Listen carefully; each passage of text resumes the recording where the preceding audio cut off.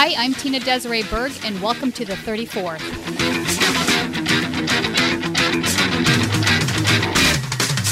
Now to the accusation of inappropriate touching involving former Vice President Joe Biden. A Democratic candidate for political office in Nevada says an endorsement took an invasive turn and that she felt powerless to stop it. Here's ABC's Stephanie Ramos. Tonight, Joe Biden is facing troubling accusations. Nevada Democrat Lucy Flores claims the former vice president inappropriately touched and kissed her head before a rally in 2014. She writes in New York Magazine that she felt powerless to do anything about it. Biden had attended the rally to help boost her campaign for lieutenant governor. Flores goes on to claim that moments before she took the stage, she felt the vice president get close to her from behind, lean in, and, quote, inhale her hair. She writes, he proceeded to plant a big slow kiss on the back of my head. My brain couldn't process what was happening. I was embarrassed. I was shocked. I was confused. He made me feel uneasy, gross. This brings us to our newest segment, Joe Biden, you only have one job. As vice president, your mission is simple. You show up. You shake a couple of hands, you flash the pearlies, you get home in time for the Mindy Project. That's it. But we've already seen that remorse.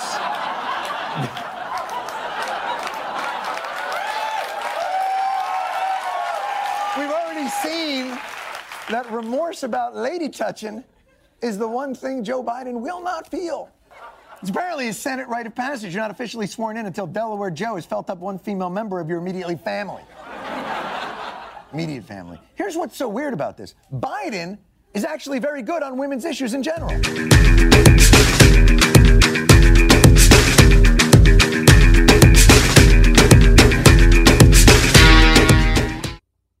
So this week on the podcast, I have Joy Marie Mann from Real Progressives on, and we're going to talk about sexual harassment. Obviously this is a prescient topic this week because Joe Biden has found himself in a bit of hot water because of the Lucy Flores expose.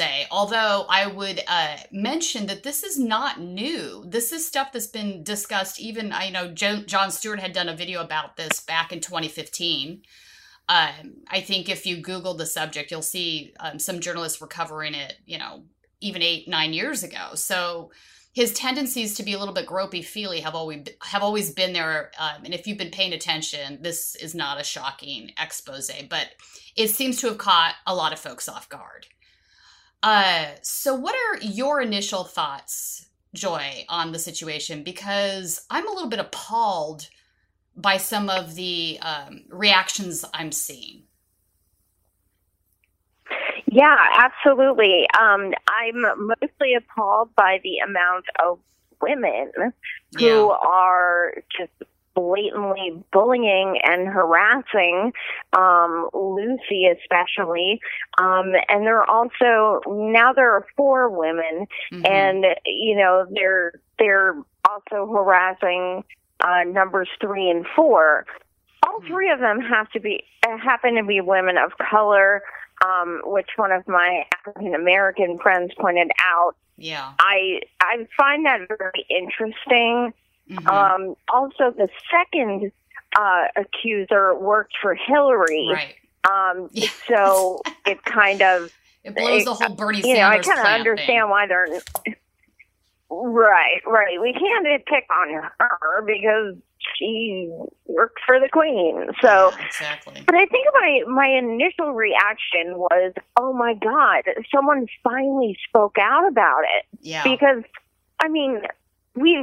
they're in the progressive, circle, we've been posting about this for years. Yeah.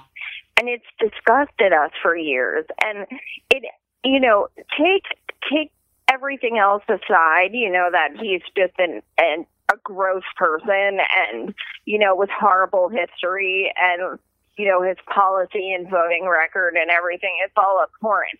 But even all of that aside, the things he's doing on camera to women and children are not acceptable. Yeah. I don't understand why people, especially women, do not comprehend that. So my first gut reaction was, holy shit, this woman's brave as hell. Yeah. She's finally speaking out.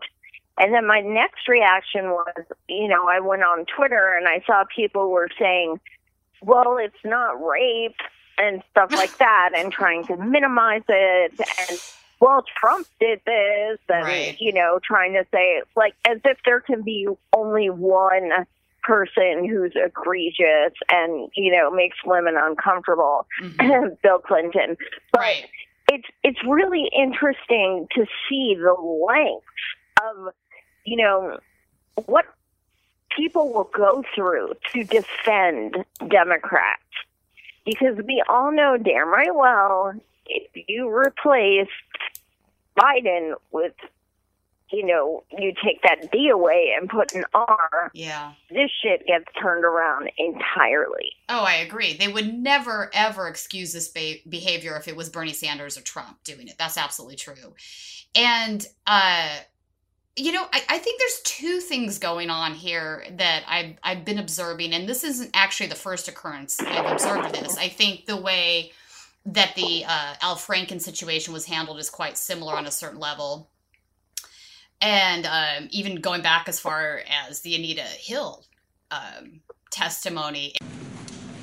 Professor, do you swear to tell the whole truth and nothing but the truth, so help you God? I do. Thank you. Professor Hill, please make whatever statement you would wish to make to the committee.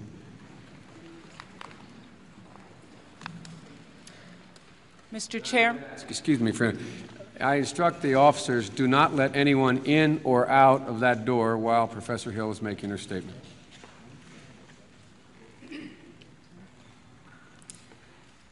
Mr. Chairman, Senator Thurmond, members of the committee, my name is Anita F. Hill, and I am a professor of law at the University of Oklahoma. I was born on a farm in Okmulgee County, Oklahoma in 1956. I am the youngest of 13 children. I had my early education in Okmulgee County. My father, Albert Hill, is a farmer in that area. My mother's name is Irma Hill. She is also a farmer and a housewife. My childhood was one of a lot of hard work and not much money, but it was one of solid family affection as represented by my parents. I was reared in a religious atmosphere in the Baptist faith, and I have been a member of the Antioch Baptist Church in Tulsa, Oklahoma since 1983. It is a very warm part of my life at the present time. For my undergraduate work, I went to Oklahoma State University and graduated from there in 1977.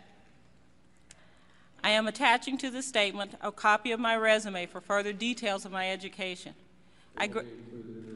Thank you. I graduated from the university with academic honors and proceeded to the Yale Law School, where I received my JD degree in 1980. Upon graduation from law school, I became a practicing lawyer with the Washington, D.C. firm of Wald, Harkrader, and Ross. In 1981, I was introduced to now Judge Thomas by a mutual friend. Judge Thomas told me that he was anticipating a political appointment, and he asked if I would be interested in working with him. He was, in fact, appointed as Assistant Secretary of Education for Civil Rights. After he had taken that post, he asked if I would become his assistant, and I accepted that position. In my early period there, I had two major projects. The first was an article I wrote for Judge Thomas's signature on the education of minority students. The second was the organization of a seminar on high-risk students, which was abandoned because Judge Thomas transferred to the EEOC, where he became the chairman of that office. During this period at the Department of Education, my working relationship with Judge Thomas was positive. I had a good deal of responsibility and independence. I thought he respected my work and that he trusted my judgment. After approximately 3 months of working there, he asked me to go out socially with him. What happened next and telling the world about it are the two most difficult experiences of my life. It is only after a great deal of agonizing consideration and great number of sleepless nights that I am able to talk of these unpleasant matters to anyone but my close friends. I declined the invitation to go out socially with him and explained to him that I thought it would jeopardize at what at the time I considered to be a very good working relationship. I had a normal social life with other men outside of the office. I believed then, as now, that having a social relationship with a person who was supervising my work would be ill-advised. I was very uncomfortable with the idea and told him so. I think it's important to mention Joe Biden was the chairman of the Senate Judiciary Committee at that particular time. So he had a lot of control over how the Anita Hill hearing was handled. And suffice it to say, he did not handle it well. I mean, there were guys asking Anita Hill questions like, are you a scorned woman? Do you have a martyr complex, et cetera, et cetera.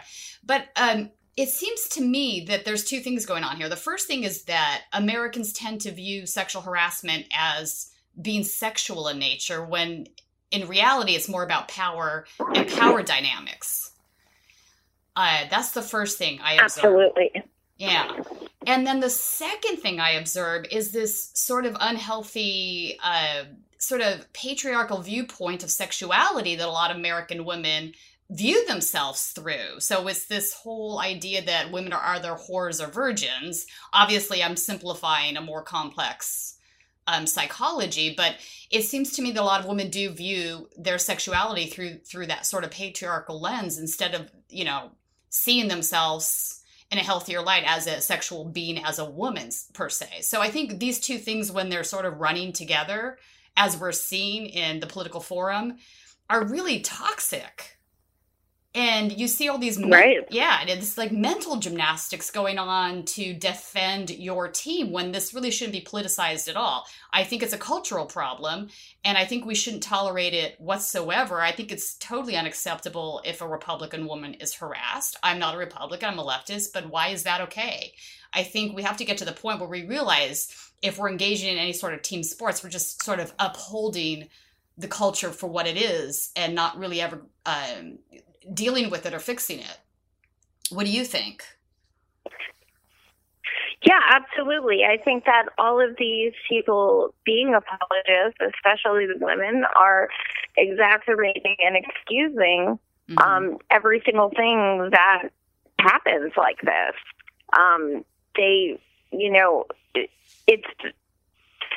It's very frustrating to. First of all, the whole Uncle Joe thing just gives me the creeps, and always has.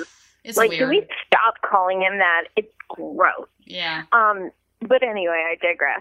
But I think just the way these women, especially I swear they all say resist in their bio. First of all, I swear they all say it. Oh yeah.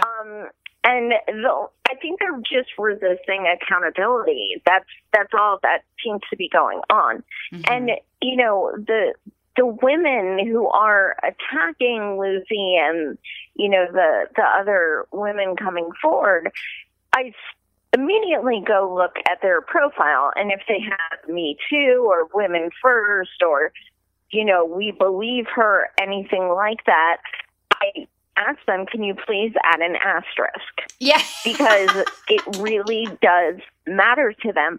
It's gotten to the point where, you're saying you were uncomfortable by a man in power.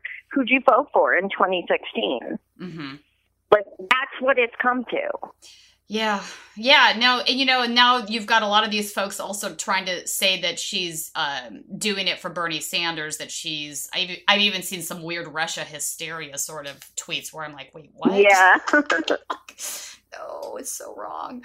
But yeah, this idea that this is because Bernie's, like, you would have to have Jon Stewart being prescient in 2015 when he ran his segment about his groping. I think it was called The Audacity of Grope, which is kind of hilarious.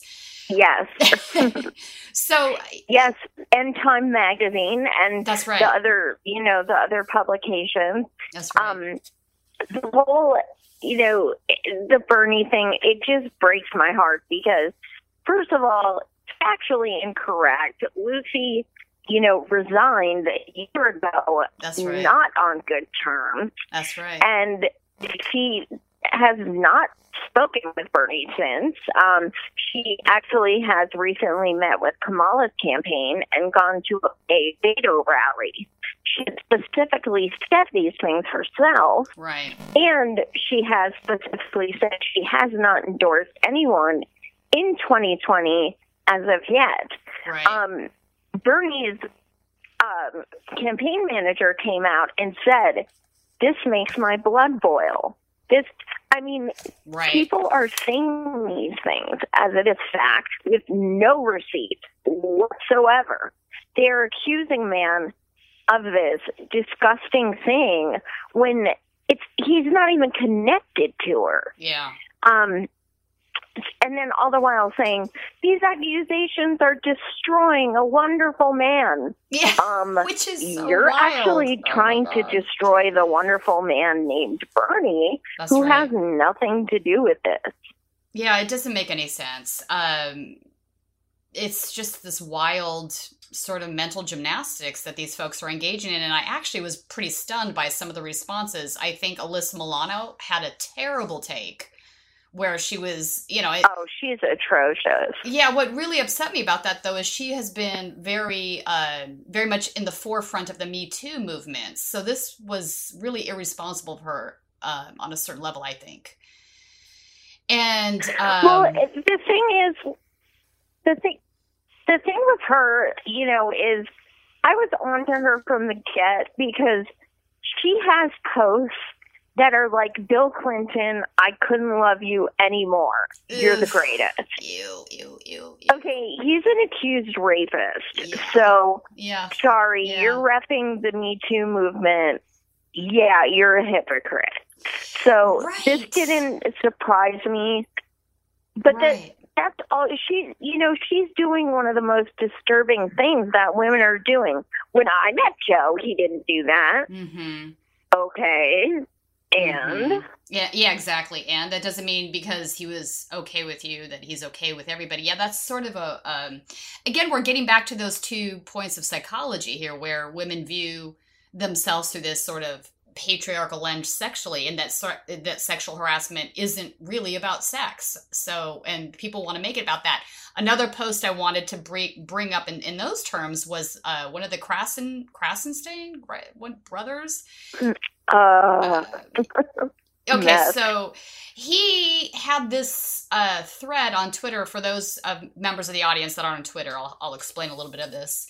But it was basically a defense of Joe Biden, saying this isn't a big deal. But the worst part of this thread was this section of 3 or 4 tweets in which he literally was describing sex acts and said, well, he hasn't done any of these sex acts, so how is this harassment? And I was like, my God, I have to explain to you that this is about power dynamics? Like, what are you posting? This is just insane to me. He was literally putting definitions of the vulva as his penis. Yeah. Like, what? Like, okay, wait. Like, what? Okay, dude, we're adults. Okay, we should all know, like, what coitus means and crap, okay? You don't need to put that.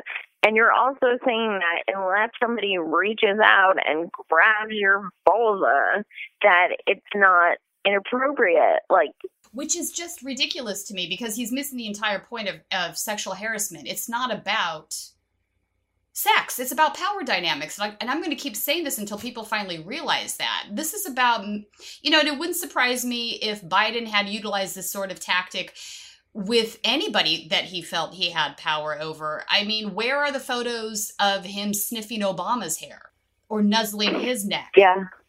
Because this is somebody that's in power over him. So he's not going to pull that same sort of, what's the word I'm looking for? That sort of interaction, because it would be unacceptable in those terms of power dynamics.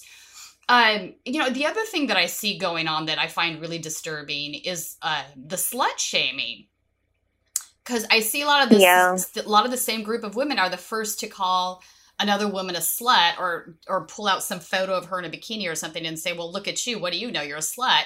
Which is, how can you call yourself a feminist if this is what you do? And how is this even relevant? Yeah. The entire point of being a feminist is to realize that women have agency. They have the ability to think for themselves, make their own decisions, make their own life choices, whatever those choices may be. That's feminism. It's not you calling another woman a slut because she made a choice that is based on your patriarchal view of the world, because it is very patriarchal to think of women in terms of whores or saints. This is very patriarchal, right? Yeah. Absolutely. I mean, I'd like to speak for myself. I'm a little of both, aren't we all? I mean, we're human. Yeah, absolutely. So yeah, that's incredibly offensive. It is offensive, and I've seen this same group do it with Melania Trump, which really bothers me, because look, there's a whole. I was just going to say that there's so many things you can attack Melania Trump on. There are so many bad political takes, so many bad decisions in regards to some of the choices she's made as First Lady. Why are you pulling out some old modeling photos of her and calling her a slut? What does this gain? It just makes you part of the problem, because now you're upholding the same system that you pretend that you're not a part of, right? I'm a feminist. I'm not against, patriarchal society, however they perceive themselves. And I don't understand why they don't see this as being problematic on a certain level, because it's so obviously hypocritical. Right. I mean, I'll keep it real. If I had her body, I would have posed for it too. I mean, who gives a shit? Exactly. I mean, who cares? I don't care, right? I don't care. Girl, if you want to get naked and Playboy, knock yourself out. Go for it. Who cares? Yeah, exactly. That's how I see it too. You don't gotta look at it. I mean, if it offends you, don't look at it. Right. I mean, one of the other things that's really frustrating is people saying, well, what about Stormy Daniels? Dude. Right. Okay. A lot of presidents cheat on their wives. That's right. Including Bill Clinton. But anyway, so why do I give a shit if a dude pays someone to have sex with him? Why do I care? Yeah. I don't give a crap. Yeah. That's all distraction. That is distractions. I don't care about Stormy Daniels. I don't either. Go get yours, girl. You got money. You did your thing. I don't care. Yeah. Like, to bring that up and compare it to, that was consensual. Mm-hmm. That was two people agreeing to do something. Right. And having an affair is something that happens every day, so don't act like, oh my God, he's a bad person for that. He's a bad person for many reasons. But stop with the hypocrisy. Right. And that's the other part of the equation. Why is it that the other woman is the one that gets blamed for the man's choice to cheat? So your husband cheats on you. Yes. But this is the same part of the problem I have with Hillary Clinton and the choices that she made, and still calls herself a feminist. She quite literally called the victims of Bill's harassment bimbo explosions. Are you kidding me with this? Reported that as First Lady, Hillary led the effort to disparage her husband's woman accusers, who were dismissed as bimbo eruptions. In November, she wrote on her Twitter page, she said, "Every survivor of sexual assault deserves to be heard, believed, and supported." That's interesting. I wasn't ever heard and supported and believed. She tried to basically derail me. Your husband did something really shitty. His behavior was deplorable, and it went unchecked. I have to use her word, deplorable, right? But you attack the other woman as if she's the problem and he isn't. So how is that feminism? I still can't. I've struggled with this for 25 years because I never understood it as a young girl when it happened. And I don't understand it today as a 48-year-old woman. You know, I look at that and I go, I don't understand how you rationalize that. Yeah, I mean, I went to the first Women's March, which, not the big one, but the one in Philly. Yeah. And I saw, you know, I never went back to any of them because I saw what a sham they were. Yeah. But I saw so many women there wearing Hillary buttons next to feminist buttons. And I was ready to be physically ill. I was like, you are literally the biggest hypocrite in the universe. You are, first of all, why are you calling things pussy hats and then getting upset when the president says grab him by the pussy? Like, is that word offensive or is it not? Like, which I don't understand. But yeah, I never really got the so much pink hat hypocrisy thing. In that movement. Yeah, there's a lot of hypocrisy. I never really got the pink pussy hat thing. Yeah. It's a pussy, it's a cat hat, right? It's a cat with two ears. So what? Right. It's weird. Right, but it's supposed to symbolize resistance. Well, you know what? It's even worse the women who show up with vagina costumes.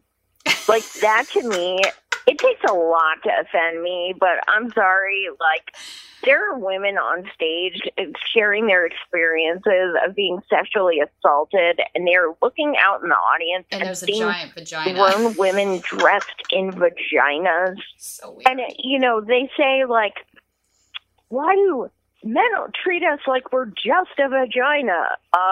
You're kind of feeding into that. Yeah, a little bit. A little bit. It's just, I don't know. I just feel like there's so many levels of hypocrisy and layers. And I hate to say it, a lot of it tends to be the Pumas. It's the white feminists and the way they perceive themselves as being the ultimate victim in a society in which they're not even close to being the ultimate victim. I mean, many of these white feminists are quite wealthy. And if you're wrong, what are the consequences? We're not wrong. If you're wrong, what are the consequences? So you're betting your house. Feeling hypotheticals, I think you're that's betting stupid. your house, and what evidence? Give me the name of the newspaper you read People this like in. me What would not newspaper did you read vote this for in? him. It's not a newspaper. Came from a congressional investigator. By who? By which one? I'm not going to tell you. It's You want a the secret. report? If you want the Name report, it. You just I will went on email national you. television and said the guy went to a Muslim school. I went did to not. I madrasa said school. he went to a school in Indonesia and he was No, a we all know registered that. Muslim. Where do you have that evidence from? Would you like to see the report? I'll be glad to email just you. Tell us now. I already what did. congressional I committee already it did. was. Maybe you can't hear. Should we clean your ears out? No, I want to know what congressional committee. We have on record with his name as a Muslim on his school record when he got enrolled in Where did you get Indonesia. this from? We also have a court order right now. There's an injunction against the DNC right now Where did you that get he this is not information qualified from? to be the president You of the said United you have an States. investigative report of Congress, I which said is a former congressional investigator. A former congressional That's right. investigator who's That's right. working for who? I'm not going to tell you that. I told you I would be happy to send you. Okay, thank you. Thank you very much. So you just heard from a point of view here. What do you make of that? What do I make of that? I'm a Catholic. Do you hate me? Can I not run for president? And they certainly have the privilege of being white, even if they are women. So I'm not saying I want equality. I'm not saying we're not there. We haven't even been able to ratify the ERA. But my beef is this. I want, like, as Nina Turner says, I want my whole damn dollar, number one. And I want to be able to work in an environment in which I don't get harassed by my male co-workers. And I would like my fellow women to stop calling each other sluts and whores and bimbo explosions if they make life choices that you perceive as immoral based on either a religious or a patriarchal viewpoint, because you're defeating the entire point of feminism when you do that. We're not monolithic. We have agency. We're individuals. And we should be able to make those choices without being judged for them. I don't think, it's just this weird idea to me that if you're a bikini model, you can't be a feminist. Well, why? Right. Why? I mean... And it's the same exact thing if you changed woman to man, they would be losing their shit. Oh my God, yeah. If a man called a woman a slut or a whore, oh my freaking God. Yeah. But it's like that entitlement. I don't we know can what say is. it because we're women. No, Well, hell, screw that. honestly- I don't give a shit how many people you have sex with. Joy, it's none of my I've business. seen, Joy, I've actually seen some of these Pumas defend men calling other women sluts. Believe it or not. In the same way, I'm shocked this week that you're talking about with some of these posts against Lucy Flores. I've seen it, and it just, and I tell you, I've seen it way more often from Clinton supporters than I have any other group. Oh yeah, this is just the reality. Absolutely. So, yeah, what a mess. So let's go back and talk about Anita Hill for a moment, because I think, for me, this is the biggest disqualifying thing on Joe Biden in this particular arena, was that he was the chairman of the Senate Judiciary Committee at that time. So he had a lot of influence over the way those proceedings were conducted, the way they were handled, what he allowed, what he didn't allow. And if you go back and you see those hearings again, 25, 30 years almost on, it's appalling the way she's treated. Yes. And you look Absolutely. at who's on that committee and you look at the way they're behaving, and a big chunk of them are the Democratic men that are doing this. And certainly you cannot tell me that entire thing was all about the Republicans. It wasn't. Right. So. Absolutely. So do you think that that's disqualifying, and do you think that this is something that maybe the media should be revisiting 25 years on? Because I'm wondering if a lot of the younger voters have any understanding of how that was this really paramount turning point for sexual harassment in the country. Right. I mean, I don't doubt that a lot of younger people don't know who Anita Hill is. Mm-hmm. But being young women and watching this and just being absolutely horrified. And I think it made it even worse that she's a woman of color. Oh, absolutely. And, which makes it twice as brave for her to come forward. I mean, I don't think people are really grasping how hard it must be to come out against someone who is in the public eye. That's right. It's I mean, I cannot fathom the guts it took to come out and, accuse someone of this. I cannot fathom. And because of Joe Biden, he blocked her 4 witnesses. That's right. Anita Hill's 4 witnesses from coming out and testifying. That would have stopped Clarence Thomas quite likely, and it would have set a huge precedent for, we will not tolerate this. I don't care who you are. I don't care what your status is or how much money you have. This is not acceptable. Right. And Biden stopped those witnesses from testifying. And he asked stuff like, what exactly was the most embarrassing part of this? Multiple Who the times, hell asked that? I know. Please relive it for my, jollies. Just please describe it once more. Yeah, multiple times. And they had the report. Disgusting. They could read it. Yeah, and there was the other gentleman, and I can't remember who he was, that literally asked her if she was a scorned woman, as if this had anything to fucking do with sexual harassment in the workplace. It's like, come on, are you kidding me with this? This is like unbelievable to me.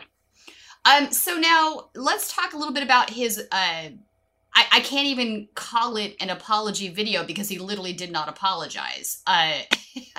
Nope. So Joe Biden released a video, I guess it was yesterday now, or was it today? I forget. But you watched, okay, so you watched the video and he's basically saying that social norms have changed, and so that he'll do better about not crossing personal spaces going forward. That kind of sums it up, I think. And I watched that and I'm like, dude, social norms, this wasn't acceptable 25 years ago. That's the problem, is the fact that you folks thought that it was. It was never acceptable. And for Pete's sake, why can't you just apologize? Why are you saying that I'll do better with personal space, but it's because the social norms have changed? This is like not a good look. What did you think? Yeah, I think it was absolutely pathetic. A week ago, he came out, and it was a few days before Lucy Flores came out. About a week ago, he came out and addressed the Anita Hill thing and gave no apology whatsoever. He stated, "I wish I could have done more." He could have done more. I was just, yeah. He never said, he never took a single ounce of responsibility for anything that happened. Anita Hill responded like, statute of limitations is over for an apology. Right. I'm done. Right. And, God, what a strong woman. And yeah. Then the video came out today. He also didn't use the word sorry or apologize. As you said, he did the social norms have changed. No, dude, it's not okay to sniff women and Yeah, the hair sniffing thing's a little weird. I have to be honest. It is. It's weird, the hair sniffing thing. It's like every time I see that stuff, that's the most disturbing part. Yeah. Honestly, that is so. It gives me goosebumps. And where's Obama on this? Why isn't he defending his boy?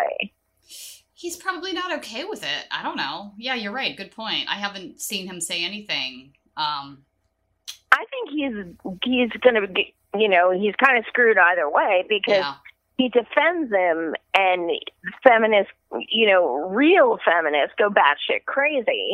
Exactly. Or he comes at him and the faux feminists go batshit crazy. Mm-hmm. Mm-hmm. Yeah, it's a no-win situation. I guess, I think in one way it's good that we're finally having this conversation. But it does, I have to be honest with you, it does baffle my mind that 25 years have passed since Anita Hill, almost 30, I guess, and we're still having the same damn conversations. Literally nothing's improved in this arena. And really, I think what we have to come to terms with is it's because the enablers on the left, they have enabled this stuff. They say they're for women's rights, but time and time again, they've proven they're willing to politicize sexual harassment. They're willing to talk about it in terms of sexuality as opposed to power dynamics, which is what it's really about, and deny women individual agency. And it's until we get to the heart of that as it being a cultural problem across the board, where it's happening on both the right and the left, and we just have to as a society decide that this is not the society we want to be. It's not going to improve. And I was also happy though to see that there were some Republican women that agree with you and I that were sort of defending. Yeah. So that was refreshing. It wasn't. I would like to believe, and I'm not sure that is the case, but I would like to believe that it wasn't a political motive but that they actually do see the problem as being a problem. And, let's be honest, Republican women have absolutely endured sexual harassment in the workplace and in other places. Sure. We don't have it exclusively as leftist women. Maybe, obviously there's always a chunk of right-wingers that sort of buy into that patriarchal thing because that's their stick. So not going to talk about that. We already, we're assuming that those folks aren't included in the conversation, but I do think there are some more forward-looking Republican women that maybe are conservatives simply because, not for social reasons, but for financial ones that could see the problem and want to fix it as well. So it was a weird week. It was not how I saw it going down, at the beginning of the week, the way it played out. Definitely some interesting dynamics because you are seeing some Republican women, having these accusers back. And I think some of it may be because they see Biden as a threat and they hate him. I can acknowledge that. But I think some of them are also just kind of see how they're being attacked. I posted when I guess it was a day after all this stuff got exposed, I posted something I went through at my most recent job. And, I just said, how hard it was for me to deal with it, even though there was no physical contact involved. And the purpose of me talking about it was because, it was someone I worked with, but this person was not famous, and I still didn't have the guts to say anything. So that was the purpose of sharing it. Thankfully he got fired. But, you know, I wanted to share that, like, this isn't, you know, we go through this whole thing where it's like, I must have flirted unconsciously, and I must have done something to lead him to believe this is okay, and what did I do? And maybe I'm just being conceited, and he doesn't even find me attractive. And you go through all these stages of, like, what did I do? So I was kind of trying to describe that. And this woman comes in my comment section and says, Bernie brat. That's what it comes down to. Like, that's all she got from everything is just sad. Bernie brat. That's just sad. I can't understand this. That's just sad. You know, here's the other thing. The unfortunate reality is the reason women don't come forward is because of what we're discussing right now. When they do, they face retaliation, not just by the men that maybe they're accusing, but also by, like, this woman that's calling you a Bernie brat. Why would she do this? This is now, you know, it is a form of victim blaming, in my opinion. And it's unacceptable. It's unacceptable. This is why women don't come forward. I mean, you know, and then they'll say things like, well, why would you bring it up 5 years later? I'm like, you know, I hear that and I kind of go, are you kidding me, man? I had a situation that I'm thinking of at the top of my head that I've never really discussed where, hell, I'll just tell the story, I guess, on, now that we're having girl talk. I was on a set sleeping in the green room. I'll just make this brief. And the director thought I was asleep, but I was awake. But he literally pulled his pants down and started masturbating over my head. So I just pretended to sleep. I was petrified. Yeah, I was fucking, you know, I was like 22 at the time or something. And it was petrifying. So he finished, walked over to the desk, grabbed a Kleenex, came back and wiped my hair. It's so gross. Oh my God. Yeah, walked out of the room. You know, I never did anything with that. I didn't tell anyone. Who was I going to tell? The producer, my agent? Like, no. I mean, it's just something that happened. And so for me as a woman, and maybe men don't understand this, but I can see very easily why women don't come forward and talk about stuff, because there's a trade-off to be made, and it's usually a trade-off in which you have nothing to gain but a lot to lose. Yeah, absolutely.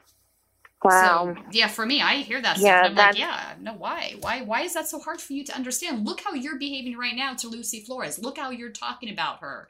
You're accusing her of being a political plant. You're accusing her of being a slut and a liar. You're dragging her through the muck. What does she possibly, you know, so yeah, it's very easy to understand why women don't come forward. And it's unfortunate that, again, we're still in 2019, almost 2020, going into this election cycle, and it's still a major problem.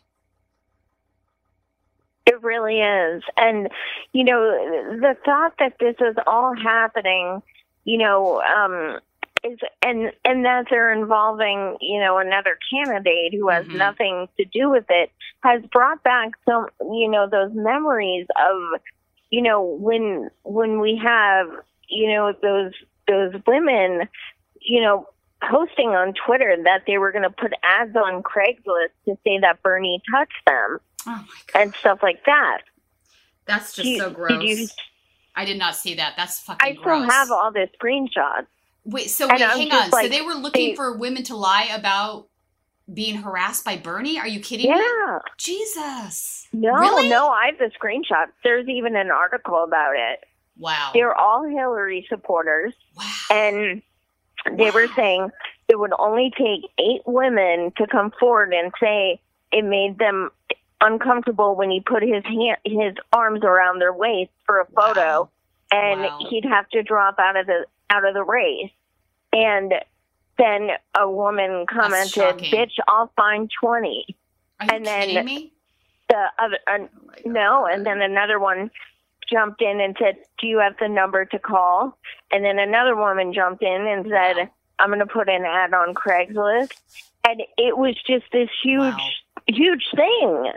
Wow. And I mean, I still have all the screenshots, and That's shocking to sit there and be like, "Oh, Bernie's behind this." I'm like, dude, you guys are the ones who said you were going to come up with something that was totally false to try and get him to drop out. Like, to me, that there is no bigger injustice to women who have been assaulted and felt violated than to make something up and to make it up for personal gain. Right. That is so abhorrent. And yeah, I mean, they were laughing about it. That's just gross. I had missed that. Wow. It is. America, we have a problem. My fear, I swear to you, my fear about him running again was, oh God, I hope he runs again. But I kept replaying those screenshots over and over in my head. And it just freaked me out so bad because I was like, oh my God, like this can happen. It only takes one person to make something up and go online, and it's already shared a million times, and it's done. Like all of his work and credibility is done. And then, Bernie was on the Breakfast Club the day after he announced, and he was like, this is one of the hardest decisions my family and I have ever had to make, whether I should run again, because I know what happened last time. I know how unkind the press was and things like that. And it made me cry when I saw him say that. But what can I say? I was going to ask about that as well. When you ran last time, a lot of the people that followed you and rode with you to the end. Like they would rather not vote than to vote for Hillary. Yeah, they weren't going from Bernie to Hillary. They weren't going from Bernie to Hillary, and that's part of the reason why I think that Donald Trump was in. How do we make sure that regardless of what happens, that the Democratic Party is united? Good question. So let me say what I think I said a few minutes ago. Mm-hmm. I'm going to do everything I can to be the Democratic nominee. I think I am the strongest candidate to defeat Trump. I think I can win in states that Secretary Clinton lost: Michigan, Wisconsin, Pennsylvania, Ohio, etc. What I pledge to you, and what I've said already, is that if I am not the nominee, I will do everything I can, as I did when Secretary Clinton was the candidate. I knocked my brains out. I resent a little bit some of the criticism that comes of me. Yeah. I ran all over this country. I think we did 35 rallies in, 13, 14 states to get her elected. Now, your point is, well, some Bernie supporters did not vote for Hillary. Yeah. True, Mm-hmm. but that always happens. Think back in 2008 when Obama ran against Clinton in the primary, okay? A far greater number of people who voted for Clinton ended up voting for John McCain, okay, and did not vote for Obama than was the case in my race. So it always happens, that some people are going to flake off. But I did my best to say we got to do everything we can not to elect this guy, Donald Trump. And, getting back to Trump for a moment. And now here we are a month later, and they're trying to say that he instigated some sexual assault conspiracy. It's just so gross. Attack the man who wants to give us health care. Right. Because you're right, but that's exactly it. They're more afraid of progressives than they are of Republicans. And by publicly saying or even considering doing such a thing, you're harming actual victims, because they're now all of these folks that say women lie all the time are going to be like, look, see, here you have women saying they'll conspire and lie and say they were assaulted when they weren't. Absolutely. So, damn. I think they just, it's cognitive dissonance. I think they either are unaware or they won't acknowledge that that's actually what they're doing. And the irony is they're doing all of this to get the first woman president. Yeah, that's the irony. That's the irony. That is the ultimate irony. It's like, wow. But I mean, they're obviously the epitome of women who literally hate you just because you have a penis. Yeah. No, there's some misandry. Like, you don't have to do anything. That's true. I've seen some misandry going on too, because I don't. And here's the thing: me wanting equality doesn't require me hating men. Like, why do I have to hate men to get equality? So I think, exactly. Again, I think a lot of it's just psychology. I think a lot of the times you have conversation with these ladies and they've been in either unhealthy relationships, maybe abusive relationships, etc. So I have a little bit of empathy towards that. But at the same time, that's this movement isn't about fixing the psychology of the individuals. It's about gaining equality for all women and having that enshrined in law through the ERA, etc. So it's just, there's many layers here. Many layers. So the other thing that's going on that I wanted to talk with you about is Andrew Yang. So, I've been a supporter of Andrew in the past couple of months because I liked when he first announced. I liked the speeches that he gave in Iowa at the Democratic clubs there. They were on YouTube. And I liked that he was talking about UBI because I think UBI is something we should be discussing. This is something that dates back to even MLK talked about it. So it's been around a long time. And There's a great deal that the society can and must do if the Negro is to gain the economic security that he needs. Now, one of the answers, it seems to me, is a guaranteed annual income, a guaranteed minimum income for all people and for all families of our country. It seems to me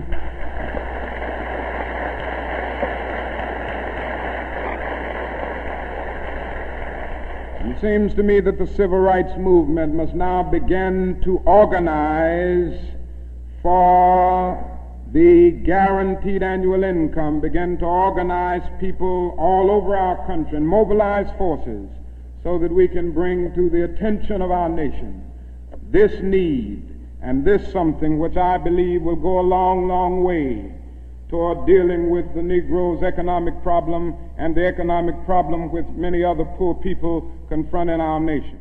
And I was glad to see a presidential campaign willing to talk about it. But now flash forward to this past week and a half, and you now have this weird alt-right thing going on with Andrew. So he's now the darling of 4chan. He's been endorsed by Richard Spencer, the ultimate coat and tie Nazi. There are posts all over Stormfront, which is just shocking to me. What is going on here? Because this, I can understand let me digress. I can understand on a certain level why the alt-right would embrace UBI, because these are folks that are, they're pretty much, I'm going to be very uncharitable right now, so please forgive me. These are folks that are pretty much unemployable. Let's be honest. So this idea that they're going to get... So, they use this hashtag secure the bag. So the idea that they're going to get the freedom dividend, the $1,200K a year for doing nothing, is very appealing to them. Okay, so putting that aside, though, how is a suit and tie Nazi? Richard Spencer is, no joke, a Nazi. This is a guy that absolutely believes in white supremacy. He has that think tank that was responsible for Heilgate, where everybody was like, Heil. Hail Trump! Hail our people! Hail victory!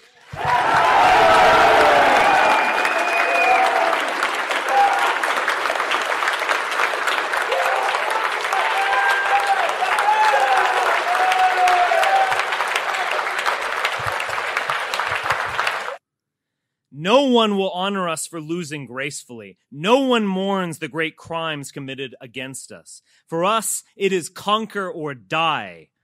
The mainstream media, or perhaps we should refer to them in the original German, Lügenpresse. It's not just that they are leftist and cucks. It's not just that many are genuinely stupid. Indeed, one wonders if these people are people at all. Or instead soulless Gollum, animated by some dark power to repeat whatever talking point John Oliver stated the night before. To be white is to be a striver, a crusader, an explorer, and a conqueror. We build, we produce, we go upward. And we recognize the central lie of American race relations. We don't exploit other groups. We don't gain anything from their presence. They need us and not the other way around. Within the very blood in our veins as children of the sun lies the potential for greatness. That is the great struggle we are called to. We are not meant to live in shame and weakness and disgrace. We were not meant to beg for moral validation from some of the most despicable creatures to ever populate the planet. We were meant to overcome all of it, because that is natural and normal for us. And he was talking about children of the sun, blood and soil. Like he was related to the group that was in Charlottesville. So we're not talking about right. This isn't hyperbole when I say he's a Nazi. He's legitimately a Nazi. So how is it that a Nazi is endorsing an Asian leftist for president? And that's the first part. And the second part is, why isn't Andrew speaking out against it? Because it seems to me that he's almost encouraging it with his Yang Gang hashtag, where these 4chan folks are posting all these memes, these anti-Jewish memes, etc. What the hell's going on here, Joy? I'm baffled by this. Yeah, I mean, you and I are in a few of the same threads, and it's just absolutely astounding. Yeah. The people who are interested in Yang or support Yang, totally fine. You can discuss things with them. Those who I've run into with the Yang Gang hashtag are the ones I've interacted with are nuts. Yeah. Like I've posted about Bernie and had them put Yang Gang memes in my comment sections about taking the money back the Jews stole. Yeah, I saw that. And anti-Semitic things. I've had them put memes of decapitating Bernie's head. Right. Memes with like guns pointed at the person, like directly at you, whoever's looking at it. Right. There was the one guy in the thread, I don't know if you saw it, but the one guy in the thread we're in, he said Andrew Yang's campaign brings everyone together. It's quite beautiful, really. And then he posts a meme of someone hailing Hitler. Wow. Yeah. No, yeah, these are legitimate. Yeah, but Stormfront is a legitimate Nazi site. Stormfront is and Andrew Anglin's another one. I did mention him earlier. Andrew Anglin has been hinting at supporting Andrew Yang as well. And for the listeners that don't know Andrew Anglin, he is the guy that is living abroad now. He left the country, but he had the site that was so horrifically white supremacist that Google would not host it anymore.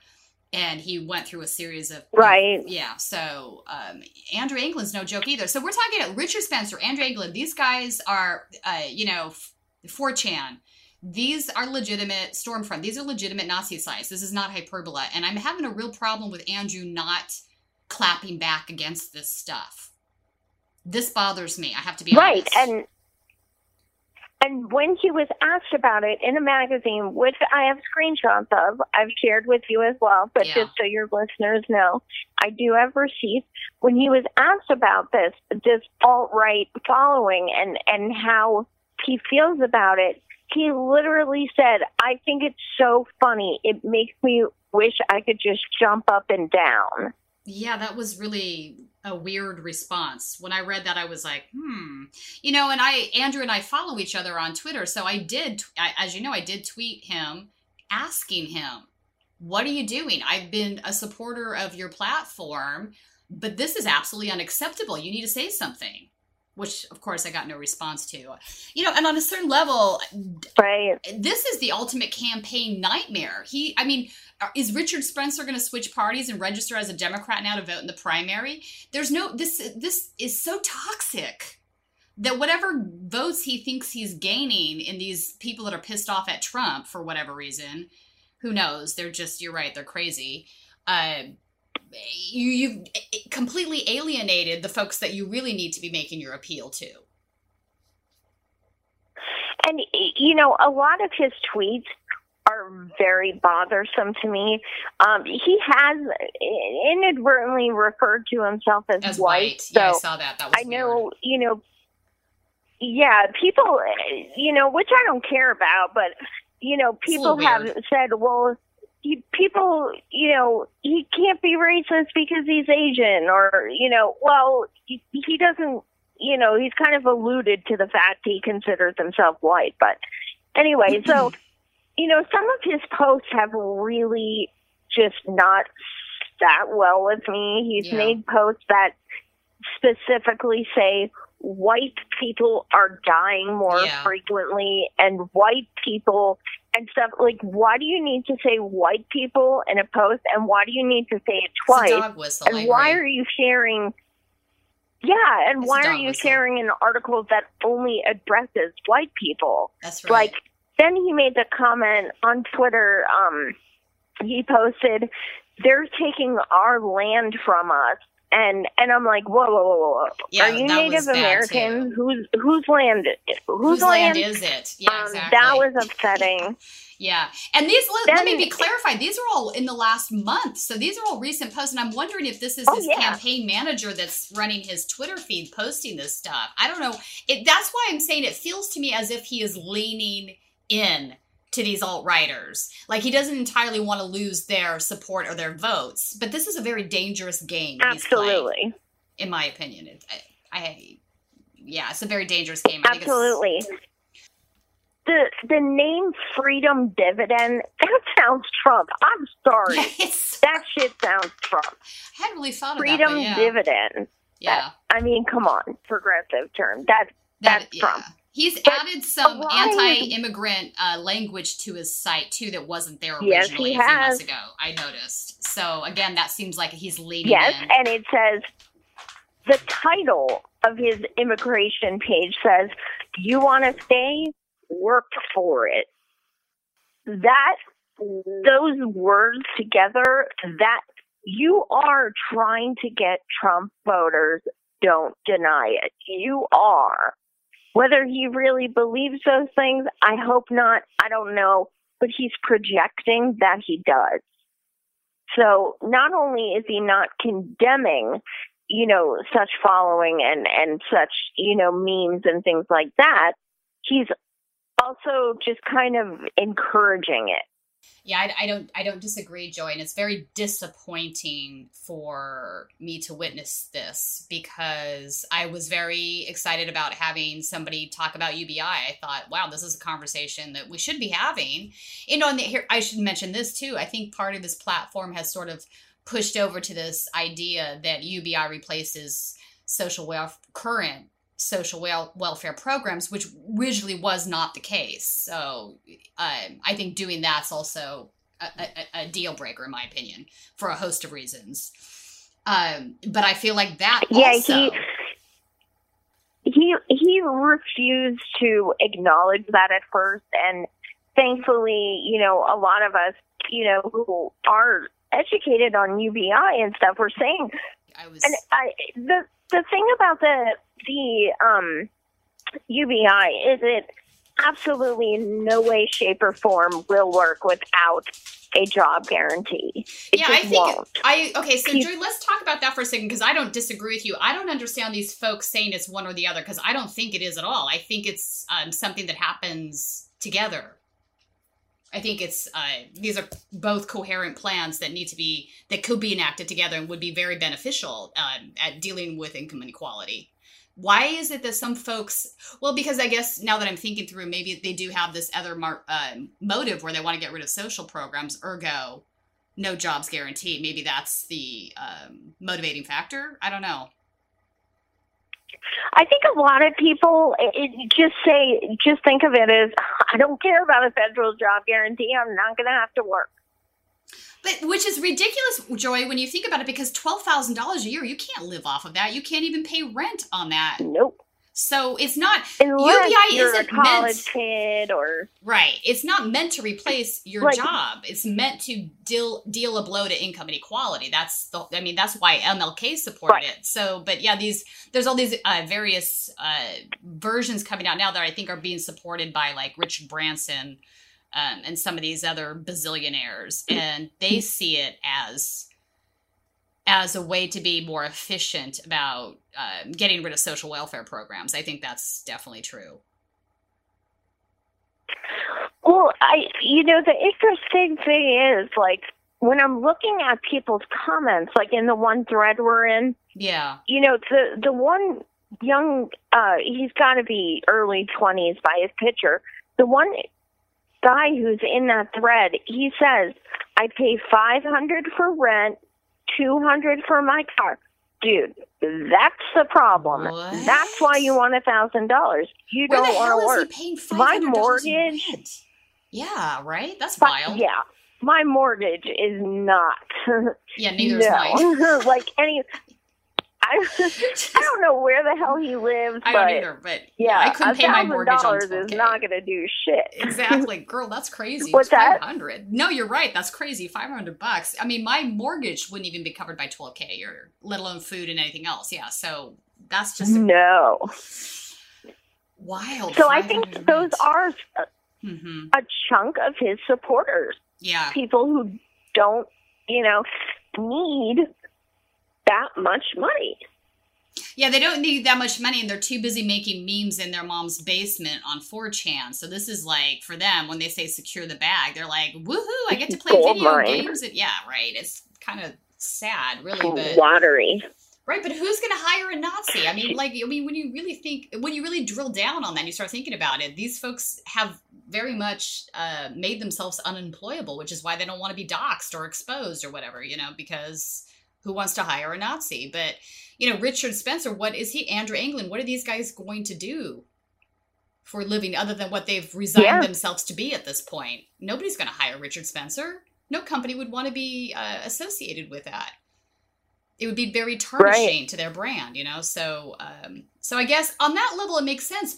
But I still struggle a little bit with the fact that he's an Asian gentleman, which means he's not white. So Richard Spencer, how is he justifying his white supremacy by? It's sort of, if the irony doesn't escape me when he says he's the most qualified person that has run for president in decades, which he made some sort of claim like this.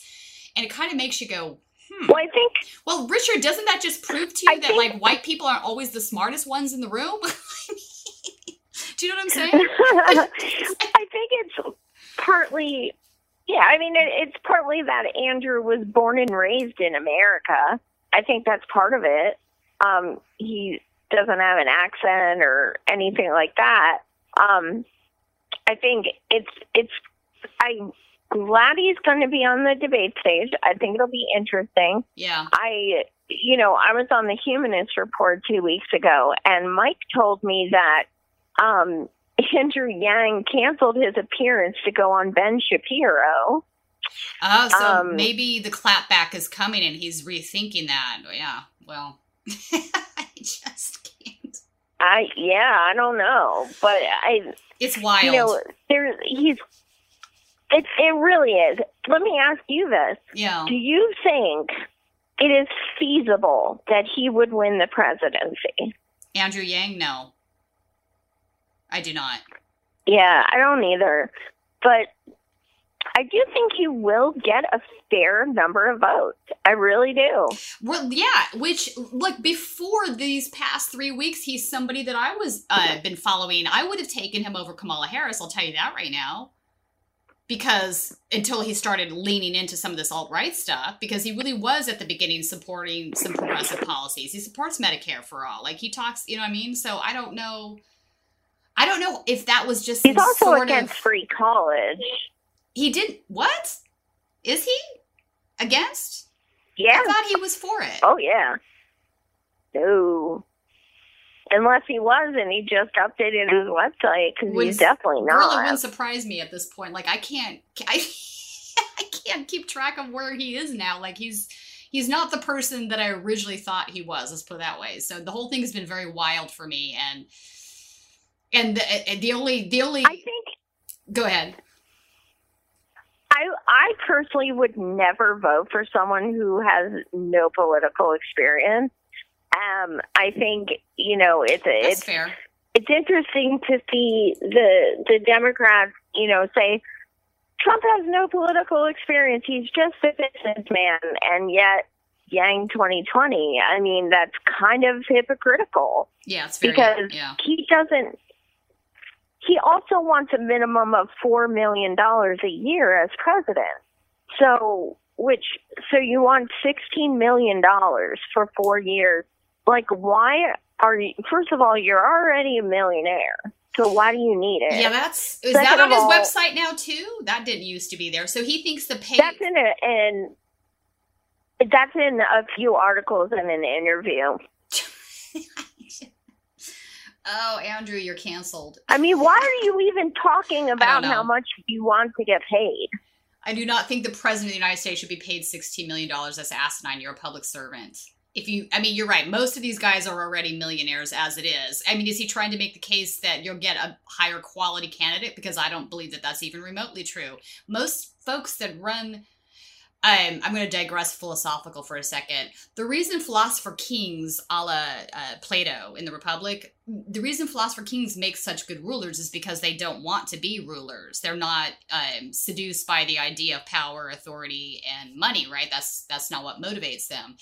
And the unfortunate reality, though, is most folks that run for president are. I'd say Bernie is the exception to that rule. But most folks that run for president are seduced by power. That's why they're there. That's why they're feeding their egos, you know?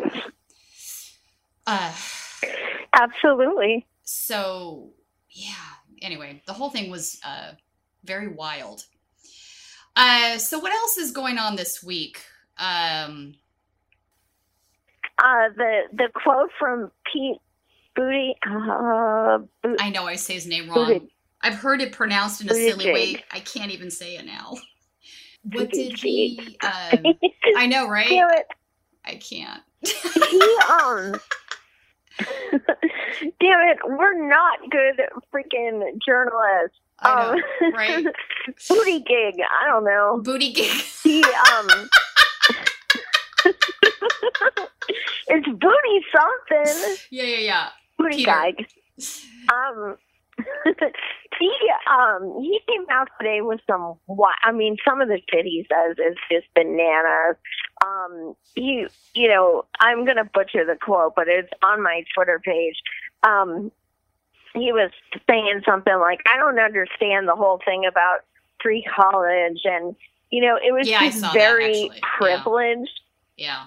It was so privileged, and it was so stupid, actually, because he's missing the point. The point of free college is it allows access to everybody, including poor people, whereas it is now, that's not the case. So for him to assume that it'll still be a small number of elite individuals getting a college degree is just a stupid fucking assumption. The point of having college for all, public education for all, is that you do increase the amount of folks that are able to attend college. That's the point. So no, it's not the poor people supporting the few wealthy elites going to college. It's just like, yeah, when I read that, I was like, wow, that is some really poor logic. But again, these are elitists trying to just protect the status quo. People are in the comments like, I'm not voting for you anymore. Yeah, that was just a dumb thing to say. I mean, he's supposed to be the smart one, you know, and yeah, it's impressive to speak all these languages and stuff. I'm not going to lie, that's awesome. But it doesn't mean you're a good president. It doesn't mean concept of economic reality. And, you know, I mean, and then he was saying that he had these posts saying, you know, I didn't go over to defend my country so I can have all them come over and start killing people.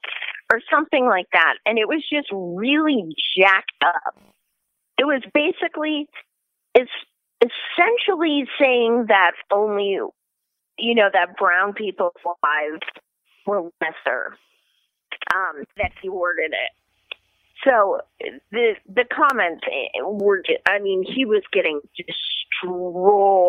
Rightfully in so. the comments. Rightfully so. It was bad. Entirely tone deaf. Yeah. So I have to wonder though, like how many of these accounts are run by staff where later the candidate is like, what the hell were you thinking? You know? Yeah. It's just like, absolutely. So who do you, no, speaking of that. Yeah.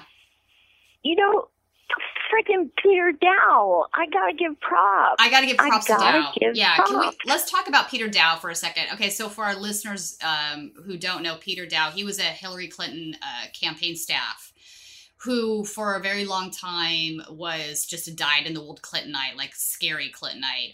And I think he had like, oh God, I want to say half of Twitter blocked. I was blocked by him. His block list was longer than Tolstoy's War and Peace. Let's put it that way. But now we have what I call, in fact, hell froze over. He liked my tweet. I was like, wow, this is wild. I call him woke Peter Dow now because at first I didn't trust it. He unblocked me. And so I started seeing his stuff showing up in my TL and I was like, whoa, Peter Dow unblocked me. And then I started reading some of the things he's saying. And then he did this full mea culpa where he was like, you know, I apologize for that. I really am a progressive and this was wrong. And like, so, and I still didn't quite trust him. But now this has been going on for months where we have woke Peter Dow saying really good stuff. And he got down and dirty with the folks yelling at Lucy Flores this week. So I'm imagining that's why you're thinking about him. Yeah, I mean, it's been, I was very weary at first. Just like you and everybody else were like, come on. Because he started making posts a few months ago about, like, Bernie should be given a chance just like everyone else. Mm-hmm. And I welcome him if he joins the race and, like, all this stuff. And I was like, he's got to be sarcastic. He does not mean this. He's trying to trigger us. Right. What's going on? And then he made another post kind of like that.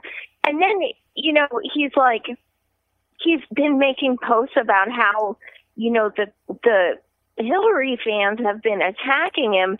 And he's saying, why are Bernie supporters nicer to me when I've, you know, I have a past with them when the Clinton supporters are attacking me. That's right. I mean, that's right. Now he knows how it feels. That's legit. It's legit, right? That's pretty awesome to hear him say that we're nicer.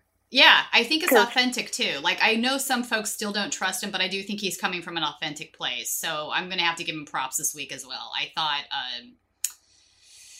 yeah, it's wild. We've had a wild week. I didn't trust him.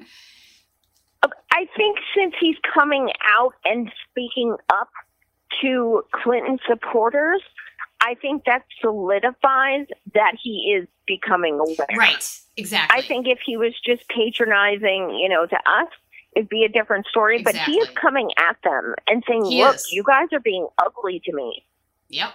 And yeah, you know, and so it's like when I read that, I'm like, Peter, that's what we've been saying all along, that this group of folks is far more uglier than any other political affiliated group out there. This is just a fact of the matter. They're worse than the Trump supporters in many ways.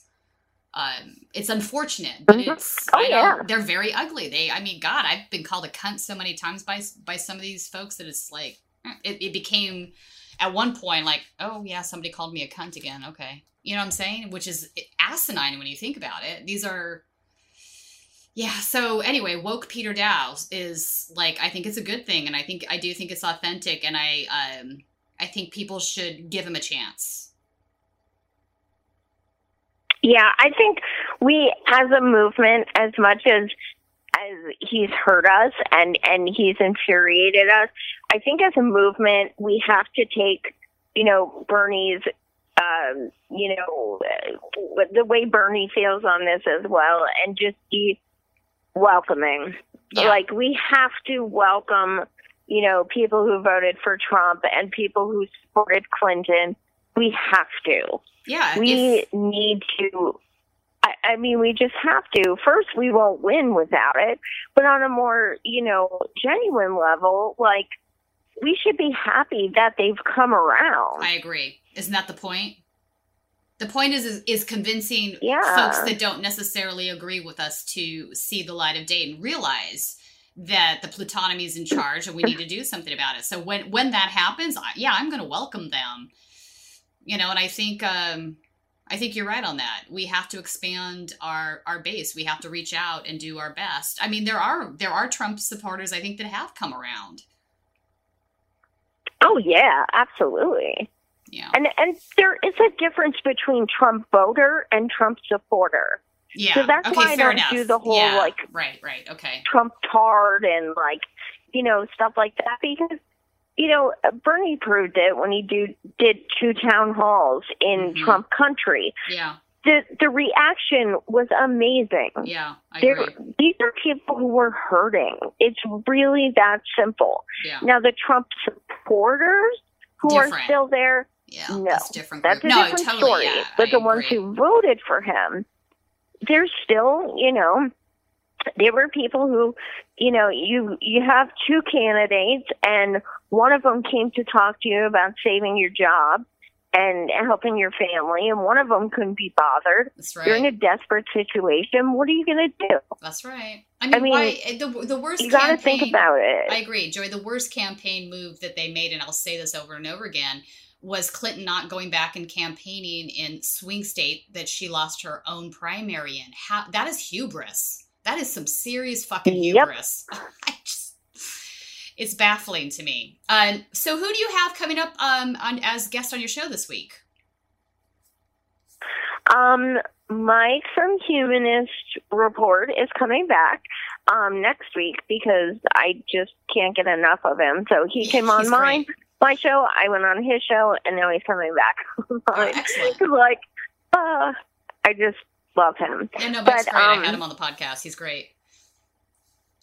I just did. God, I adore him. Yeah, I crush on him. Yeah, he's great. But anyway, total crush. It's pretty obvious, but he's gay and I'm married, so yeah, he's nice to. No, he's nice smart. To swoon over. He's a smart kid too. He is. How I first was introduced to his show, actually, funny enough, was he did a segment on one of my tweets where I had gotten into an argument with Kathy Griffin over third-party voters. So somebody sent me the link, and I was like, "Oh, this is hilarious!" But it was so spot on. So I was like, "This is so spot on. You're awesome. You're my people." That's awesome. Yeah. So then we connected. So give everybody. I want everybody able to watch your show, see your show, follow you on Twitter. So give us a rundown. I know your show you record live on Tuesday nights, right? Am I wrong? No, Monday. Sorry. It's actually kind of all over the place. Okay. Since I got back, I was on medical hiatus for a little. So I was doing Monday, Wednesday, Friday for like a year. And now it's just kind of like whenever people can schedule. Okay. So it's kind of, I do post a few days in advance though. So I do give people heads up. Okay. And I do also cover events, and I go live to rant a lot, which is unscheduled. But when you're you feeling can follow me at, what's that? When you're feeling it. Oh, yeah. Which is usually about every day. But because I'll tell my team, I'm like, all right, I'm going to go live for about 15 minutes. I'm going to do a rant. And they'll be like, okay, so an hour? Yeah, probably an hour. So you can follow me at Joy Marie, Savage Joy Marie 1. And our website is realprogressives.usa. And on Facebook is where we stream live. If you go to Real Progressive, on YouTube, I've already done over 300 episodes, so they're all on YouTube. They are a video podcast. I have back episodes, I've had Alexandria, Ro Khanna 3 times, Tim Canova 3 times, a lot of cool people. I've had Ron Placone 3 times, Graham Elwood a few times. So I kind of mix it up with, people in office and comedians and that kind of fun stuff. Right on.